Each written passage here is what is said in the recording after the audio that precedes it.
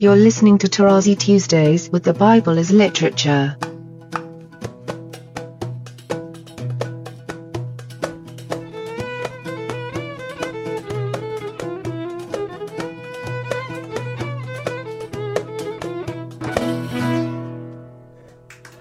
Hi, this is Father Mark Boulos, and you are listening to Tarazi Tuesdays with the Bible as Literature podcast. This week, Father Paul continues his discussion of Genesis chapter 4, explaining how the RSV's mistranslation of the Hebrew not only misleads, but betrays and deconstructs the biblical text.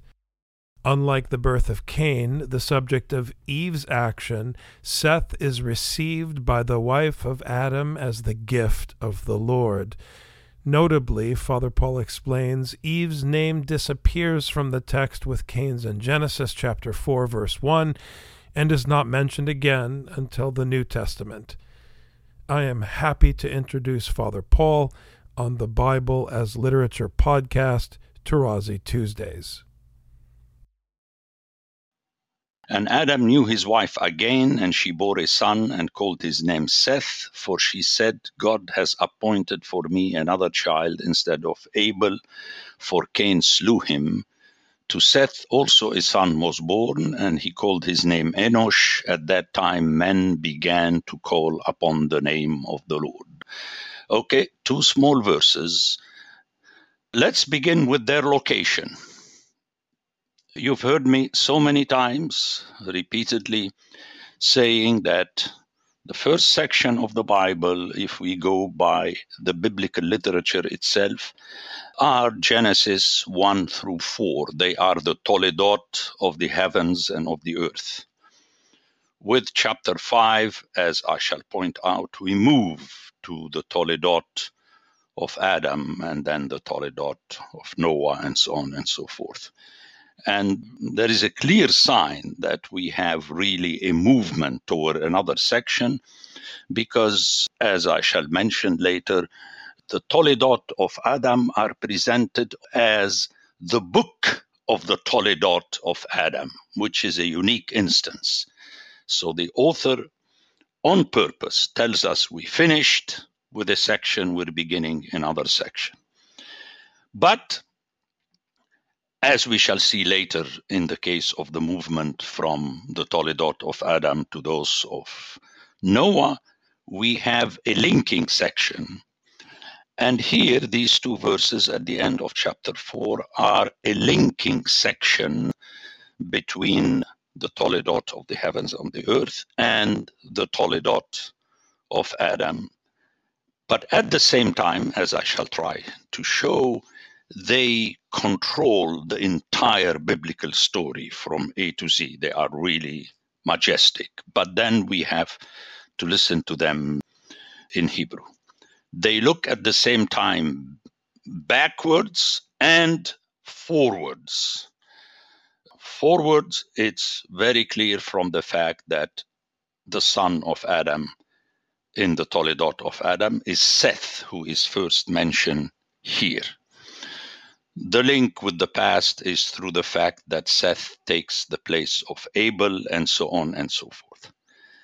When we hear the text, we notice that Adam, knowing his wife, is followed with again. So clearly we have a reference to the first time he knew her, which is in chapter 4:1.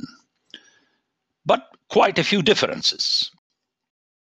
In 4:1, and I talked about that, we have a movement toward a new, if you like, subject, because we have a nominal sentence. In Hebrew is Adam yada, and the man knew.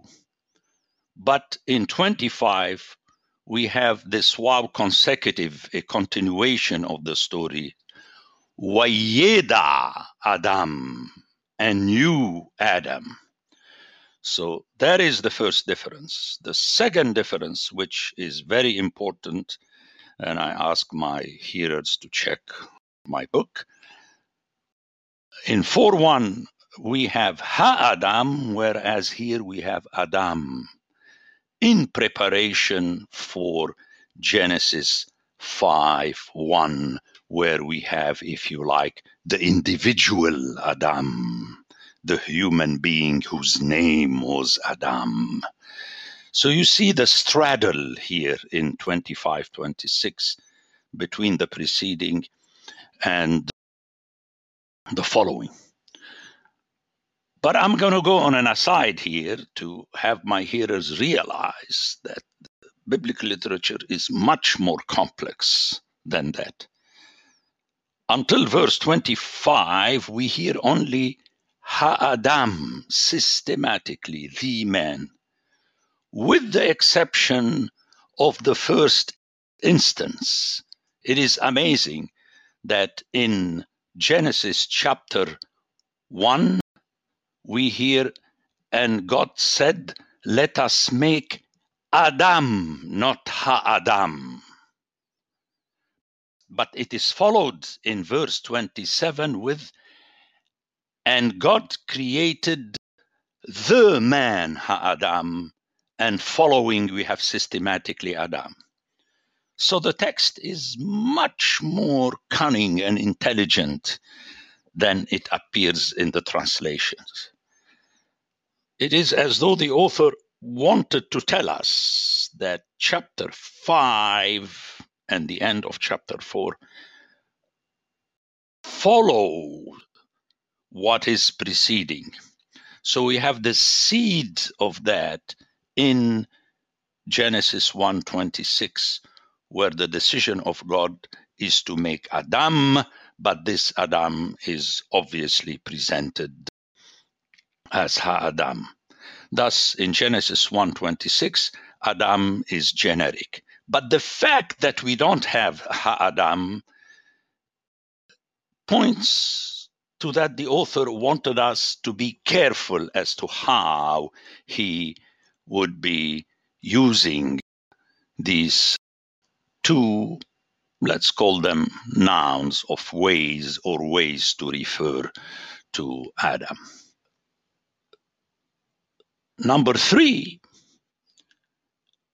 we have in 25 that Adam knew his wife without the mention of Eve, whereas in 4:1 we have, and the man knew Eve, his wife. And that is also important in the book. I make the point that Eve disappears with Cain at the same time with the biblical texts, and she's not to be found again until the New Testament. That is very striking. In the book, I make the point that in verse 25, we have already the beginning of the movement from the general human being to the individual Adam, someone whose name is Adam. And that for me is extremely important because it prepares us to what is going to happen in the following chapters, especially in the flood, that ultimately we have a man and a woman, whoever they are, without necessarily mentioning of names. It's this couple that was launched right from the beginning as male and female, which is going to be so essential to speak not only of the human beings, but of the animals, where they are presented themselves as Ish and Ishto. It is striking to speak of the animals that they are couples as man and woman. Notice, it's not male and female. Male and female are two different words. So the author is pushing to make the reader ready to understand that the animals and the vegetation indirectly, with the human being, the human beings form one word. So we have someone called Adam who knows his wife, whoever she might be. Obviously, the again reminds us that we are still within the same basic original story. However, the wording is different, and in this sense, it is very important. And she gave birth, and again, this giving birth, we talked enough about that. It is the function of a woman as mother, not the man as the father. So the basic yalad. A son, and she called his name, very important. At the end of 25, we hear that at that time men began to call the name of the Lord or upon the name of the Lord. It's the same expression, Kara Shem, Kara Shem. Now, at the same time, we hear in Hebrew, that is the thing about the translations. In Hebrew, we hear the name Shem that is going to appear later as one of the three sons of Noah, whose Toledot is going to be picked up specifically in chapter 11 to introduce Abram. Again, people tell me that I'm stretching the issue. I do not think I'm stretching the issue in the book. I make the point that the Shem, as I shall make my comments at the end of 26, refers also to the name of God, just the name as we have it in Leviticus. And notice, it's the same combination of verb and complement. Kara Shem, call the name. The English in 26 adds, call upon the name. I understand that this is the meaning thereof. But in the Hebrew, we have the same expression. So what is happening here is very important. And the most important of all this is precisely that son of this woman whose name is Shet. Shet, from the verb sheet, which means to posit, to appoint, to set. And she continues saying, because, as in the case of Cain. But let's hear the difference. In the case of Cain, the subject of the action is Eve, because I acquired a son with the Lord. But in this case, it is different, because Shat li Elohim, set to me God, appointed to me God. Notice Shet, the name, and in the verb is Shat. We have a play again. So she accepts totally her son as a gift from God, and we shall see the importance of that in a few minutes. The action, the subject of the action is God, and it is not Eve.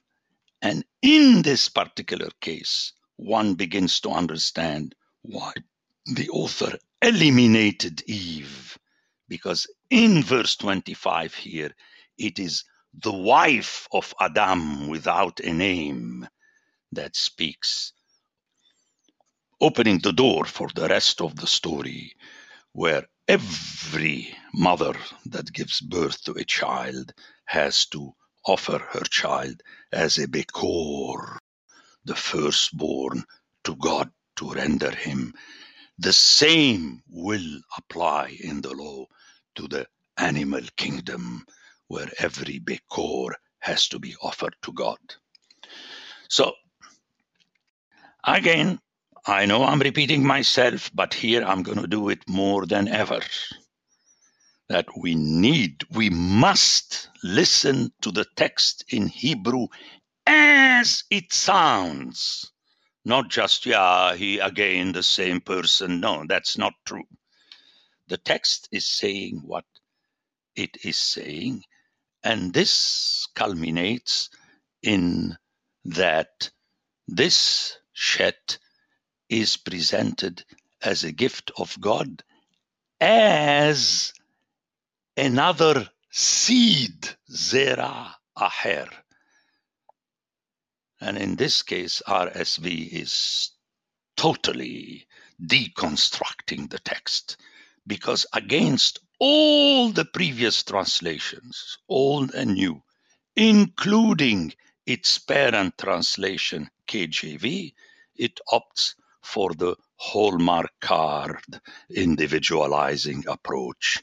And we hear, God has appointed for me another child instead of Abel. And it emasculates the text out of the mention of a new seed instead of Abel.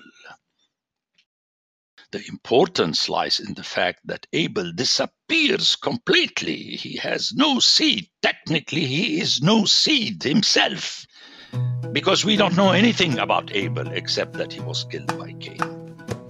But this Seth is very important, because he's going to be the number 2 in the genealogy of humankind, starting with Adam.